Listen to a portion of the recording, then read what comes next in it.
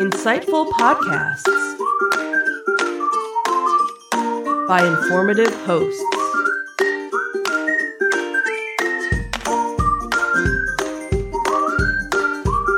Insights into Things, a podcast network.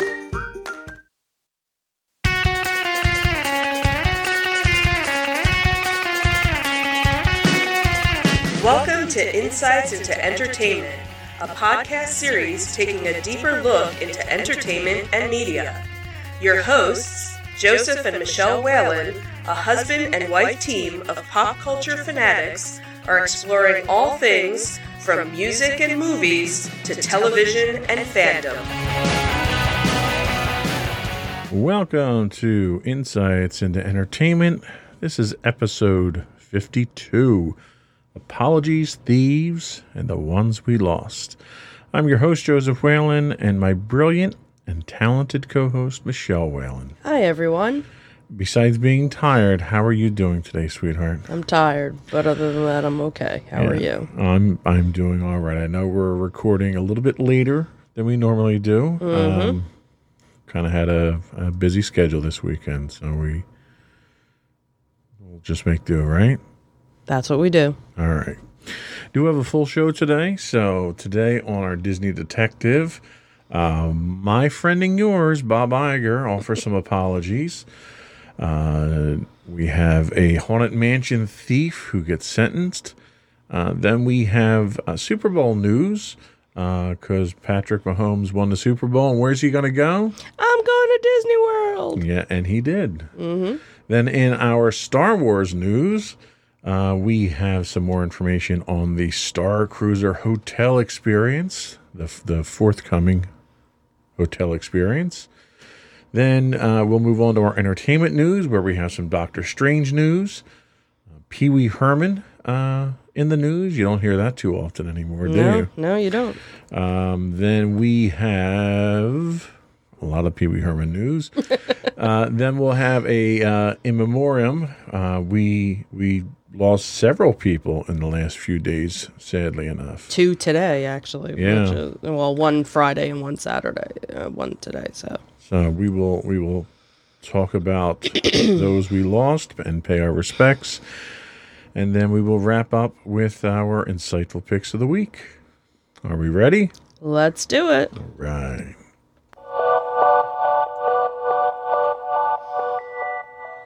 Go for Disney Detective. So as you mentioned, our BFF, not really, Bob Iger actually had issued an apology to an elementary school for showing The Lion King. So news broke earlier this week that the Walt Disney Company had sent a bill to Emerson Elementary School in Berkeley, California, charging the school a licensing fee for screening last year's remake of The Lion King without permission. The school had hosted a parents' night out back in November and showed The Lion King, which was purchased by a parent for the event. So they bought the DVD and they played it for a large crowd. Well, Disney got word of what had happened and asked the school to pay $250.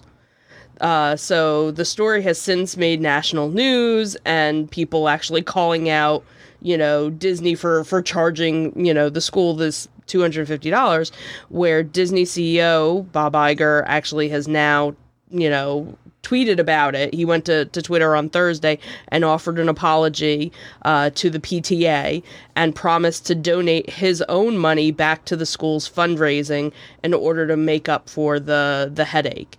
He said, "Our company apologizes to the Emerson Elementary School PTA, and I will personally donate their to their fundraising initiatives." The Parents' Night Out event was actually a fundraiser for the school and raised $800. So the PTA was obviously very frustrated that here they're just trying to, raise money. They raise $800 and all of a sudden they get a bill for $250. One person had said, "It is just appalling that an incredibly wealthy corporation is having its licensing agent chase after a PTA, having to raise insane amounts of money just to pay teachers, cover financial scholarships, and manage school programs. We would be enthusiastic about paying the licensing fee if Disney was willing to have their properties reassess and pay some additional property taxes." And now, you can actually stream it, on Disney Plus. So, right. Yeah. So that was kind of well, and this isn't surprising. I mean, we've certainly had our own run-ins just with this podcast alone. Yeah. With Disney's licensing police, and right. We've had a couple of occasions where we've disputed it and they've backed down, but I think they maintain such a ridiculous control over it for no reason. I mean, right. In our instances, they certainly weren't going to lose any money. If anything, right, we were promoting right, their exactly, product. exactly. And clearly they weren't going to lose money for this fundraiser either. Right. If anything, were people actually sitting and watching the movie? Was it just kind of on in the background? It wasn't like it was like 1,000 people showed up at the and it's fundraiser. Not in theaters anymore right, now. Exactly. So, they bought it on DVD. Right. But by the time your movie is out on DVD, who cares how many people you're showing it exactly, to? Exactly. And this just shows that Disney is desperate to improve their image, I guess, from a social responsibility standpoint, because they are draconian in their practices. Yeah. So, tell us about the next Disney lawsuit. So last year, the website Inside the Magic covered a story revolving around a former Walt Disney World employee who was arrested and charged with stealing thousands of dollars in props from the classic attraction, Disney's The Haunted Mansion, and selling the pieces online. PayPal records actually showed over $30,000 was made from the illegal sales. After refusing to plead guilty despite photographic evidence coming to light, the accused, Patrick Spikes, has now entered a plea with the prosecution. Spikes and his accomplice received their sentences in Orange County Court this week, and they were scheduled to stand trial last month, but it was canceled, most likely because of the plea bargain. So Spikes has to serve 10 years of probation with 250 hours of community service and pay more than $25,000 in restitution, and his accomplice is going to be doing 5 years probation and 150 hours of service. Both men are also never permitted back on Walt Disney World property. Can't understand why. So Spikes allegedly entered the Magic Kingdom using his old Walt Disney World cast member ID. He and his accomplice reportedly snuck into the backstage area of the park and managed to steal costumes and props from the Haunted Mansion attraction. The theft was valued at over $7,000, but again, PayPal showed the record at being about $30,000 through the different buyers. One included a dress that sold for $1,000 just on its own. The buyers were allegedly unaware that the items were stolen. He actually had advertised that they were pieces that he had owned and had obviously taken with Disney's permission. Now, so hang on a second. Let me ask you a question here. So, does Disney have a reputation for letting people take property from attractions? Not that I'm aware of. It's very few and far between, because there is the one, I can't even think of what the name of the store there, because I went there the one year that we were down there. They had an online presence. They also they sell on eBay, and they have their own store, and it's stuff that they've acquired, right. And it kind of makes you wonder, but it's older stuff, so usually whenever there's a renovation of some sort, cast members can purchase it, at a low cost, and that's probably where they get some of the stuff. But But let's be honest. I mean, if you're a avid Disney or Haunted Mansion fan, and you collect high-ticket items, and someone approaches you and tries to sell you something that you know is part of the attraction, you have to know that it's... it's not legitimate. Yeah, you knew that it's either a fake, or that somebody had sticky fingers and it fell off the truck. Right. In some way, shape, or form. Now, the fact that he didn't get jail time but got 10 years probation... Yeah, that's pretty... What's the purpose of that? Yeah, I don't know. $7,000. I'm thinking he probably, if he had that kind of access, he probably has done a lot more damage than that already. Right, and that's the other thing too, is that all right, so the transactions went through. Obviously, eBay can contact the people that bought the stuff. Are they going to try and get the stuff back, or is it? It's gone. Well, and like. You're still receiving stolen goods. Whether or not you knew it or not is irrelevant. Exactly. Like, Disney can still take that property back. And there was nothing about, Disney reaching out to be like, give us our stuff back. Right. Here, we'll give you your, whatever, but... Yeah.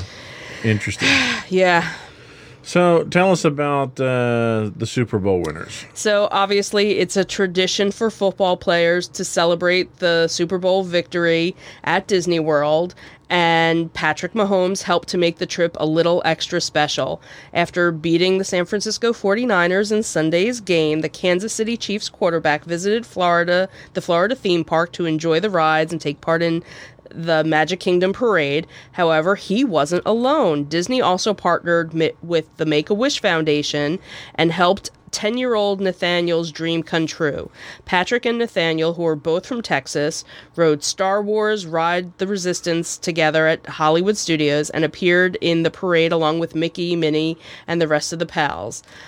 Considering Nathan is a Kansas City Chiefs fan and that Patrick is his favorite player, it just made the day extra special.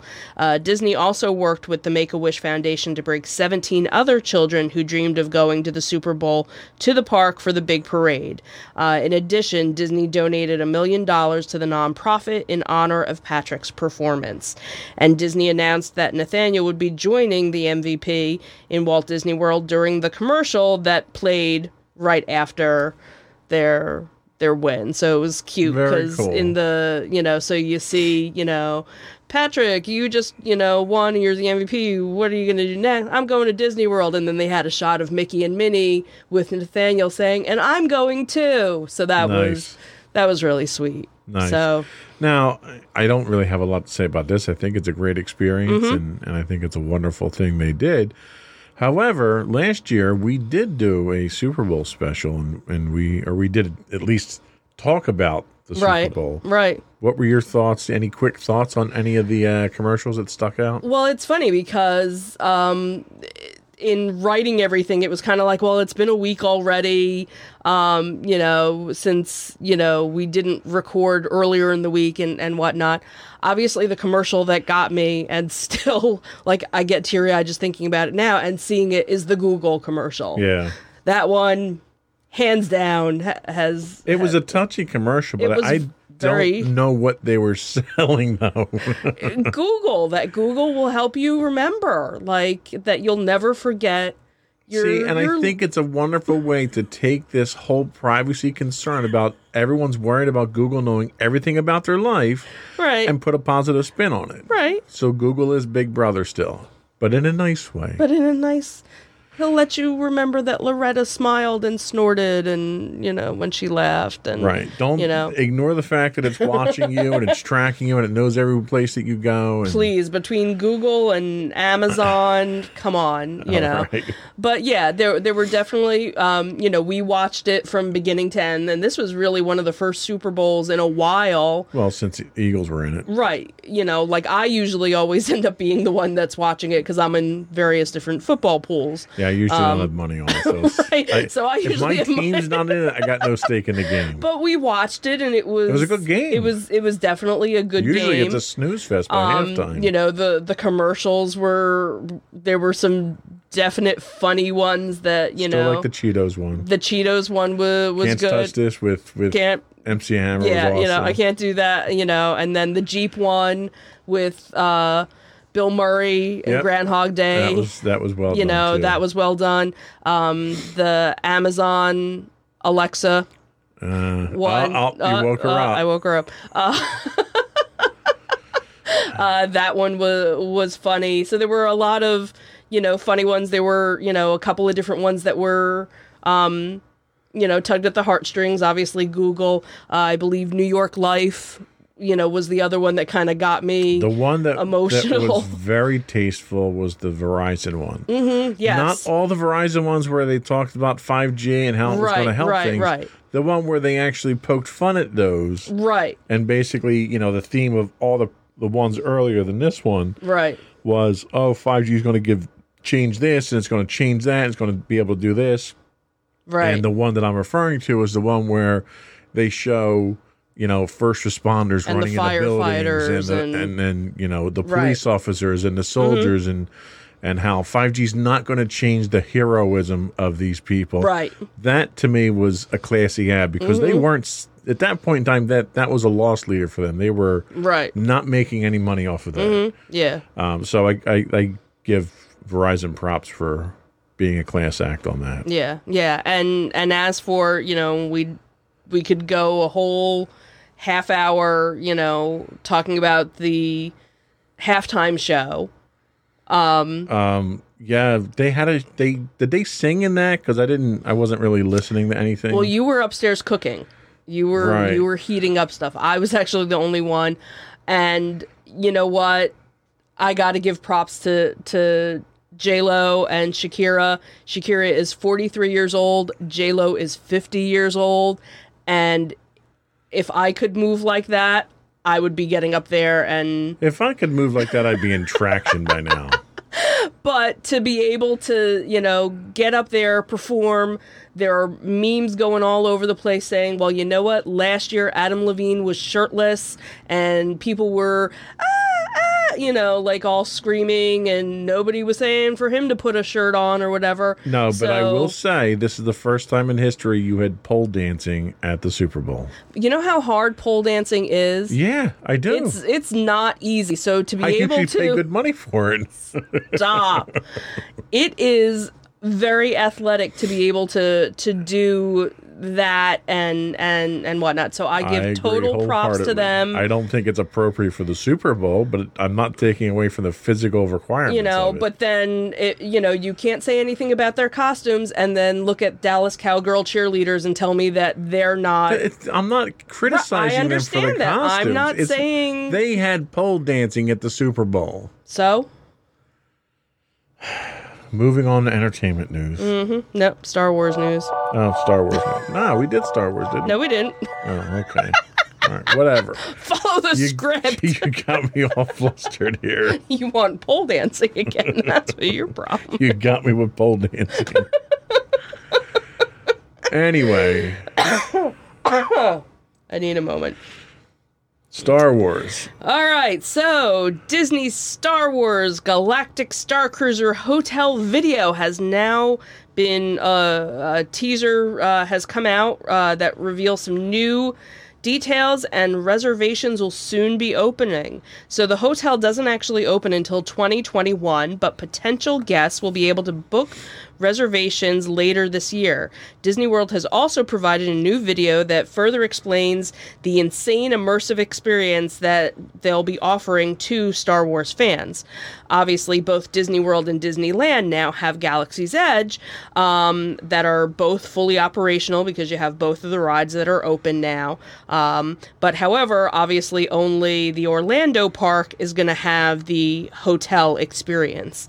So for Star Wars fans that, have been very excited about Galaxy's Edge, now this is like giving it that next level of plussing. So can I play this video, or are we going to get threatened by Disney? I don't know. Again? You can try. All right. How about we try and you talk over it while I'm playing Okay, it? Sure. You're not talking. I was waiting for you to start the video so that, we could watch it. And so basically so this goes beyond, the bells and whistles of what we already know of Galaxy's Edge. So the hotel is actually also going to have a direct entrance into Galaxy's Edge in an effort to kind of keep you in that immersive experience, besides being in the hotel and being, in the park. So while entering the hotel for the first time, guests are going to be put into their own pods that'll take them to the main Star Cruiser. From there, the atrium of the hotel is going to look like the Star Wars Cantina. Sounds very Invasion of the Body Snatchers when you say it like that. With a lot going on. The rooms will have up to 5 beds, including bunks that'll look like they were ripped right from the Millennium Falcon. There'll be a main quote-unquote window that'll show guests what's going on in space while they're in their room. So kind of like if you go on the cruise ships that have the inside cabins that have, like a fake window, that's basically what they're going to have here, so that it gives the appearance that you're, on the ship. So you'll be able to take a tour of the bridge and a cockpit. Alongside that, they'll also be doing lightsaber training for all ages, and that's just kind of like the surface of the activities that they're going to be doing. Guests can interact with crew members, and the crew members can also send them on a quest. There's a RPG element to everything that, they haven't really talked about too much with it. So it's not clear what's going to happen on these missions, but, the First Order could have spies planted around, and that, basically, again, all the windows make it seem like you're, on the ship in space, obviously. So for parents and, guests who want to do things outside of the galaxy, far, far away, there are normal things to do, as well. Obviously, there'll be bars for drinking, and there'll be a gym where you can work out after having blue or green milk, and that with so much going on as of right now, because of the immersive experience and everything, you're only going to be able to do the 2 days and 2 night stays at this time. It's not something, and that was something that, they had mentioned when they were first talking about it. It was basically going to be like a short-term stay type. Now, did they talk about pricing? Still nothing with pricing. So I'm sure as it gets a little bit closer, I can't imagine if each room, has 5 beds, it's probably like each room is a suite. Right. Unless they have something, like smaller rooms. So it's going to cost a fortune. It's going to probably cost a fortune. And does it come with a park ticket? I'm guessing probably not, but then again, I don't know. They really haven't said. If it's an immersive experience and it has an entrance to the park, you would think, as part of your stay with us, you'd get it, but more than likely it's not. So, but still, it, as more comes out, it sounds cool. Okay. So, well, you never know. We'll certainly keep our eye on it. Yep. Now's the time for entertainment news? Now. Okay. So what's strange going on? So, Doctor Strange, in the Multiverse of Madness, is undergoing some more changes. Days after news surfaced about Marvel Studios looking to hire Sam Raimi to take over because Scott Dickerson left. Sam Raimi? Yeah, thank you. Sorry. It's okay. I'm tired. So now it looks like they're actually getting some new writers to come in. Michael Waldron, that sound about right? Sure, we'll let you Sure, have that thanks. Is being tasked to overhaul the script. He is currently the showrunner and creator of Loki, the Disney Plus series featuring Loki, the Asgardian god of mischief. Prior to that, he actually worked on Rick and Morty. So he actually takes over for another writer who's the showrunner for Disney's WandaVision. So it sounds like everybody's kind of like hopping around. Yeah, a lot of cross-pollination here. And, so it kind of seems like, at first, I guess what had happened was the first draft of the movie was, it was actually really going to be Marvel's first scary movie. That's what I remember them talking about. They were talking about it. And then I guess after they kind of talked about it and whatever, they didn't really want it to be that horror movie aspect. So now they have this whole rewrite coming in, so basically, they still wanted to have some sort of that aspect, but I guess maybe not be as scary. The one person had said, I remember being a kid and seeing Raiders of the Lost Ark as a kid and covering my eyes when you saw the faces melt, or Temple of Doom or Gremlins or Poltergeist. Like, there was that scary aspect to it, and now looking at it, it's not so scary. So, is that kind of the horror aspect that they're looking for? So, and that those movies were the ones that actually made PG-13 a thing. You had your G-rated movies and your PG movies. You didn't have anything in between. And because of those movies, you got that extra, you needed that extra rating. So it was kind of fun to be scared and it not being too horrific.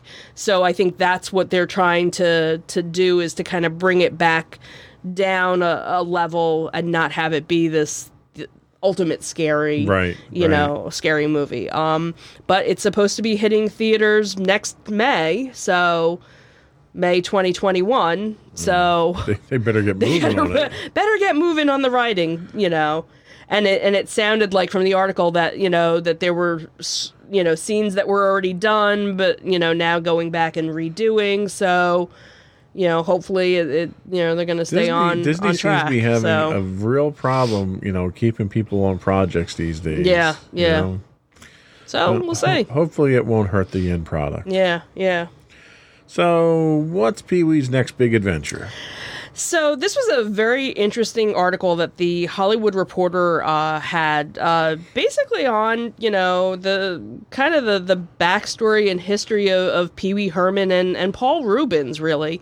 It's been, 30 years since Pee Wee's Big Adventure, hit the scenes, and the actor, who is now, 67 years old. Oh my God, really? Yeah. And, he basically became a cult hero, with the persona that he had. And he's kind of making a comeback in some way. He still lives out in Hollywood and stuff. He's actually getting ready to go on tour. I believe it's a 25-city tour of playing the movie Pee-wee's Big Adventure and doing like a Q&A, type thing afterwards.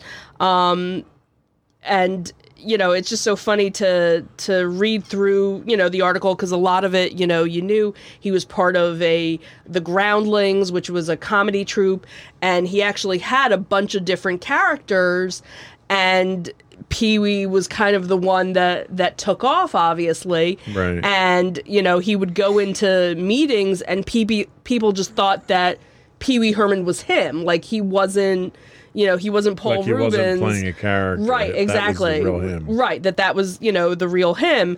And, Pee-wee's Big Adventure put Tim Burton on the map, too. That was one of his first films that he did. So it's kind of funny to see where everything's, gone. And, and after the movie, so before the movie came out, he had done his comedy, specials and stuff like that. And HBO had picked him up in 1981.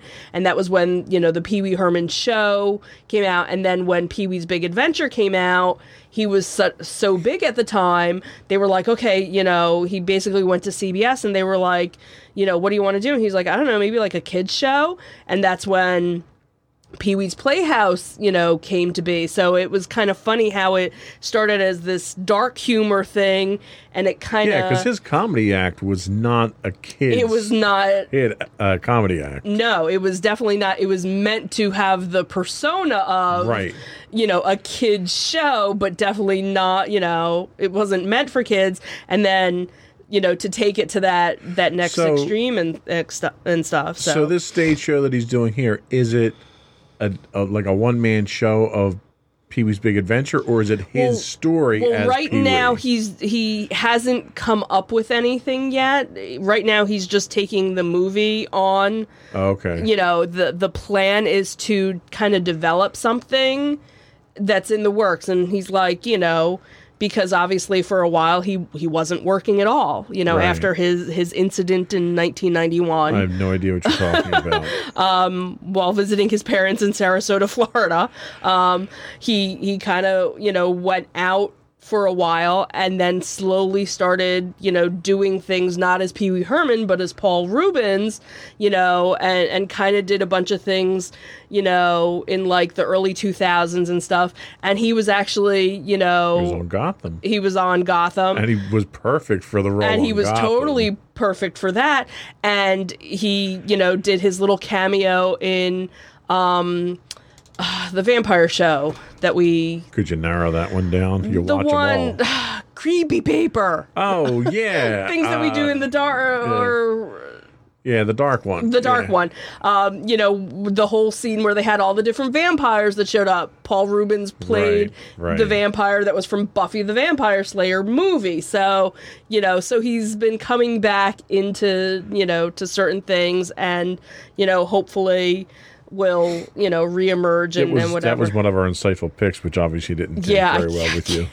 I'm tired. I don't even know what my name is at this point. So again, it was a really, interesting, historical, thing to read, to hear, and to think, to look at him and, he still looks like himself, at 67, it's pretty awesome. So I look forward to, seeing more stuff from him because I always liked him, back in the day. Yep. The quirkiness of him. So that is it for our entertainment news. We will come back with our brief in memoriam.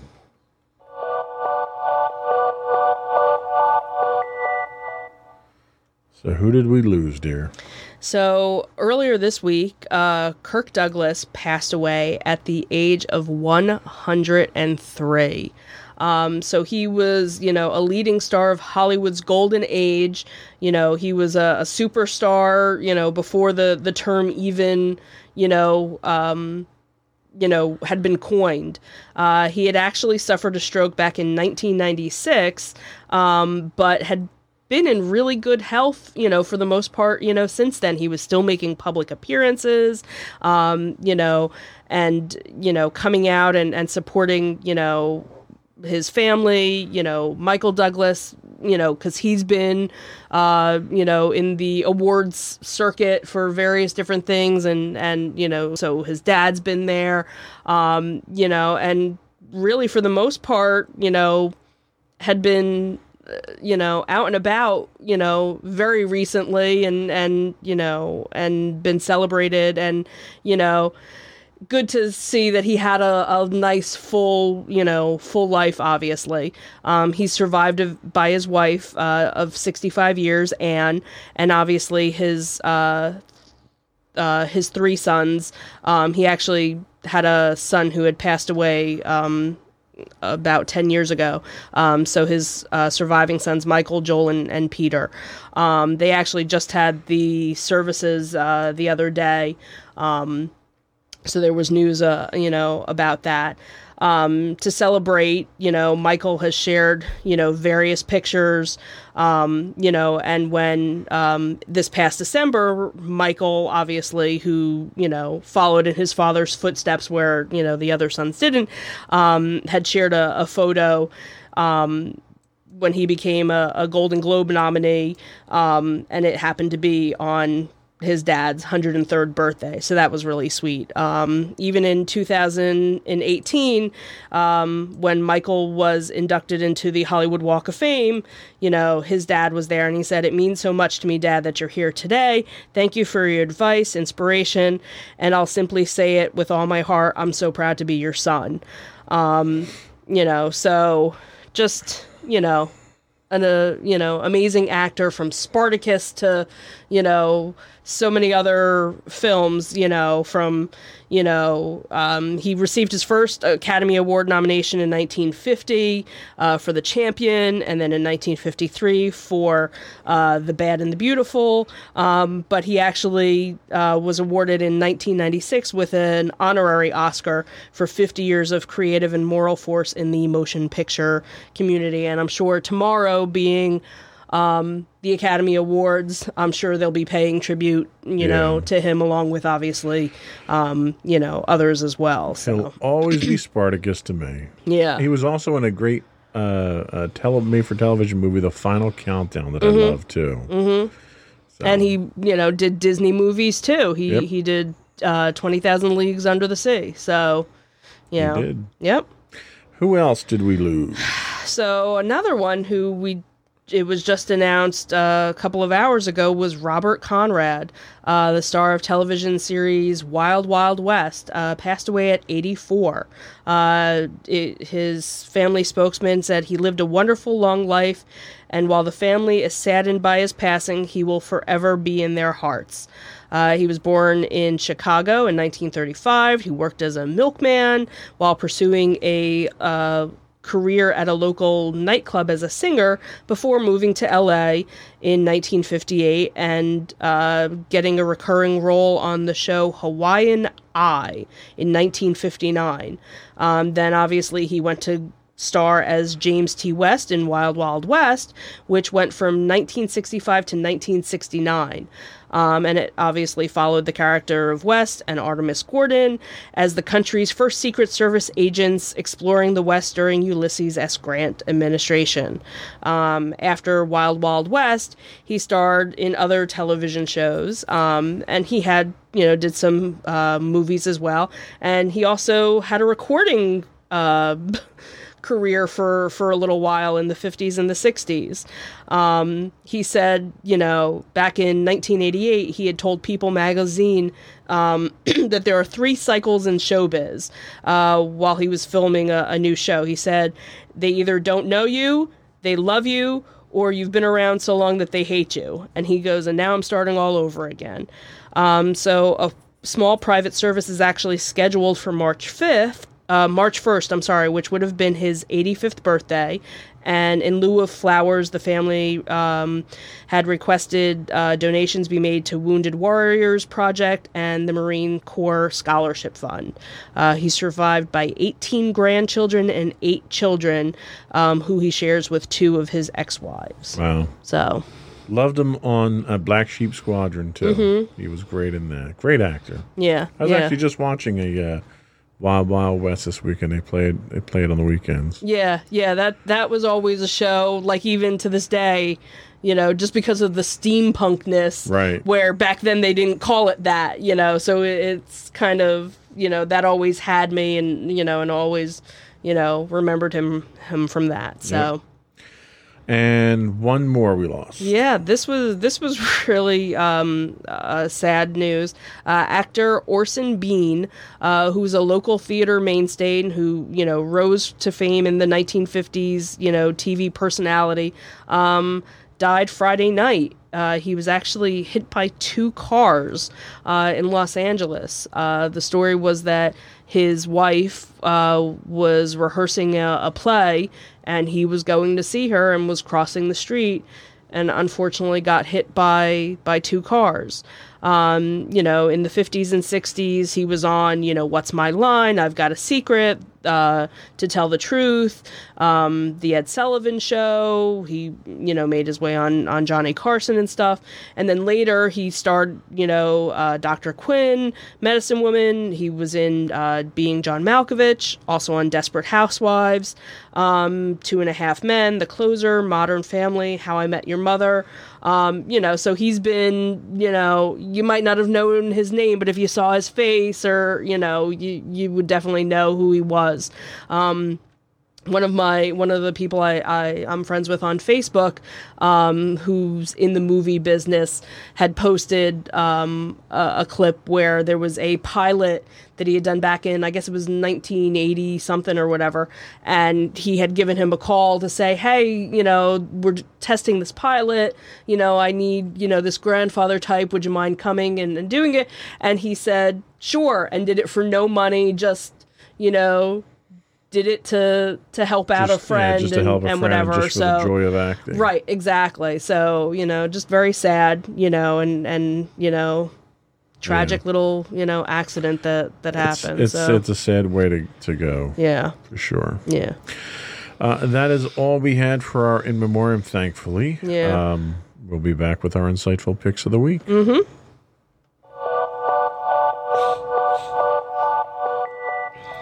Go for your insightful pick. So my insightful pick is a show that we both enjoy on Netflix, and it is the remake of Lost in Space. Didn't we do this already? I don't know. I didn't have it on my list. I went back through my list. All right. So unless you did it, so if not, we're doing it again. So second season, right? Second season. So Lost in Space is an American science fiction television series that is the reimagined version of the 1965 series of the same name, which itself was a reimagined version of the 1812 novel, The Swiss Family Robinson. Did you know that? Yeah, that's why they're named the Robinsons. I know. Could have just Oh, no, I didn't know that. Thanks for letting me know. Sorry. That wasn't in the script. Oh, okay. So basically it follows the adventures of a family of space colonists whose ship veers off course in the aftermath of an impact event that threatens the survival of humanity. The Robinson family is selected for the 24th mission of the Resolute, the 24 colonist group. An interstellar spacecraft carrying selected families to colonize the Alpha Centauri star system. Before they reach their final destination, though, an alien robot breaches the Resolute's hull, and they are forced to evacuate the mothership in a short-range Jupiter spacecraft, and scores of colonists among the Robinsons crash on nearby habitable planets. And that is where they must deal with the strange environment and battle their own personal demons as they search for a way back. Ooh. Do you know why they're the 24th? Why? Because there was 23 before. Duh. Total dad joke. Wow, I got you on that one. Hook, line, and sinker, though. I went for that. So, very, very good show. Very well done. What's really cool is it's obviously it's a reimagined version of the original TV series. Right. What's neat is the actor that played Will in the original series kind of makes a little cameo in season 1 and season 2. We actually got to see him. So that was kind of... And he's still alive, technically. He's in cryogenic stasis. So they didn't technically kill him off, so they had that whole thing. So that was kind of an interesting thing. So there's a twist where, No spoilers. Somebody that was one gender in one series is now a different gender, and where the dad was kind of the head of things, really it's the mom that's kind of the head of things. So it's girl power, so it's definitely interesting, their take on it. Well, and what I like about the dynamic between the mom and dad, whereas in the original the mom took a very secondary role. Right.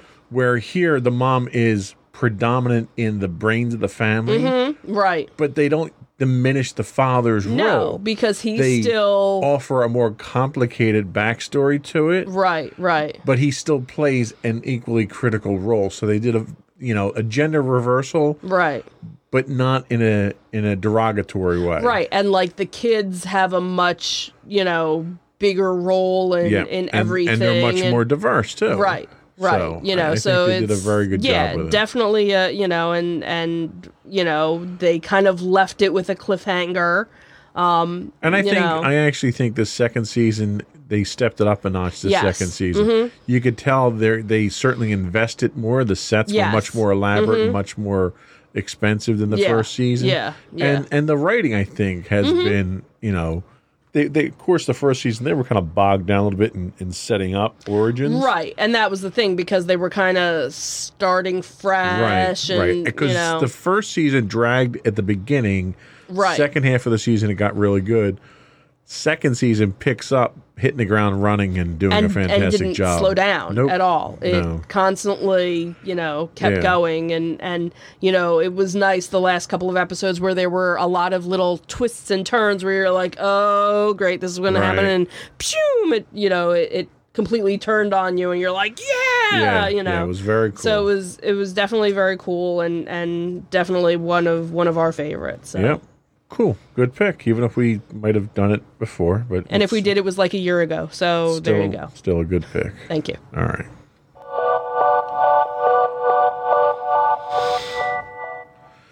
So my pick this week, I actually changed, not at the last minute, but at the last minute. My pick this week is a website, blog, and Instagram called The Financial Fix. You can reach it at thefinancialfix.co.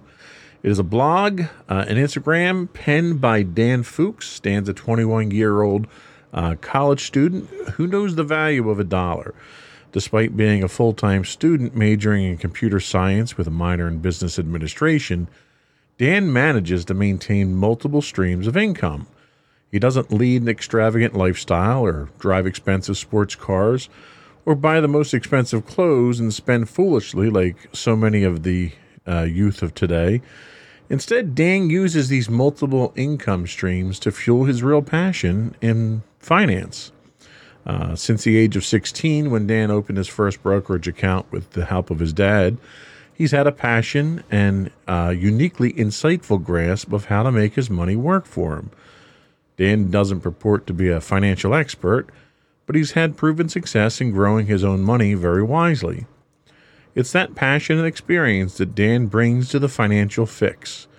After developing his own savings goals, understanding the importance of saving money at a young age, and learning how to grow his money through investments and learning about market strategies and habits, Dan did something exceptional.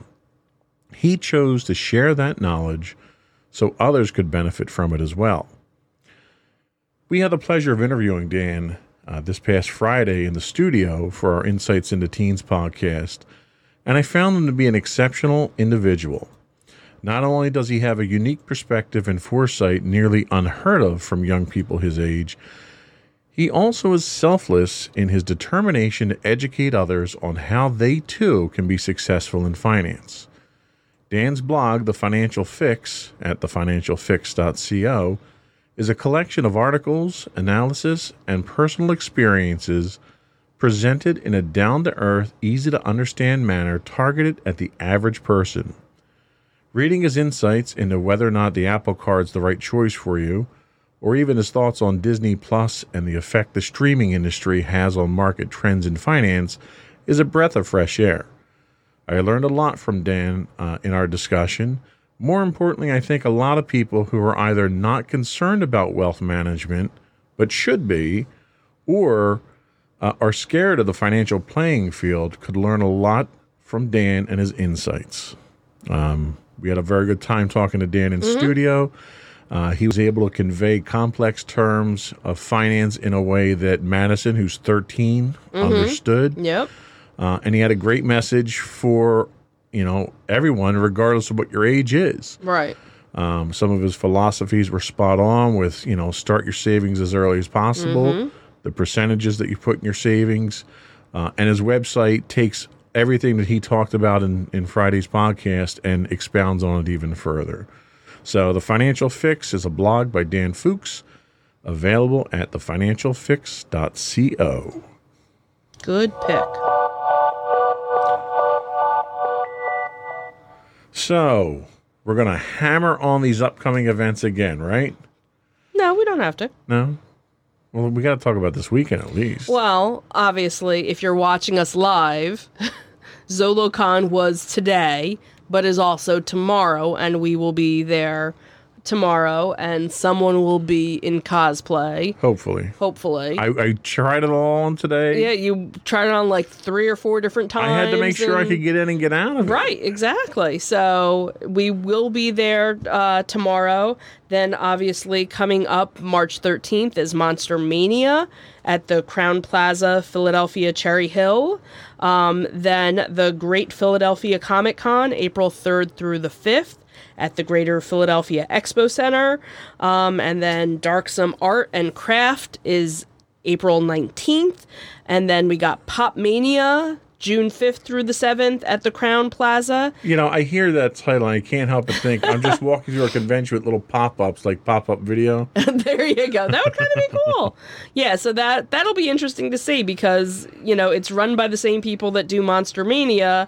Obviously, Monster Mania is always horror monster themed, so here it's basically just a regular comic convention, you know, be our first, or pop culture first one convention. So it'll be interesting to see. And then obviously Keystone, Comic Con in August, and then RetroCon in September. So, and that's all of our major announcements. Yep. So, how can people talk to us? They could email us at comments@insightsintothings.com. You can get us on Twitter at insights_things. On YouTube at youtube.com/insightsintothings. You can get our website at www.insightsintothings.com. Obviously, our audio podcasts are at podcast.insightsintoentertainment.com. Or you can get us on Facebook at facebook.com/insightsintothingspodcast. Before we do go, I want to offer a quick apology to those who subscribe to our video podcast. It was discovered this past week that we did have a technical issue with one of the service providers that we were using, and our video podcast hasn't been updated since the episode 40-something now. Uh-oh. That's a lot of episodes. That's a lot of episodes. All of our video episodes are available on the YouTube channel. But if you're subscribed, you will start getting updates on these effective this week. So my apologies for that. I will try to be a little more in touch with that. We'll forgive you. I appreciate that. Anytime. And I think that's it. We're done. That's it. All right. We're out of here. Have a good one.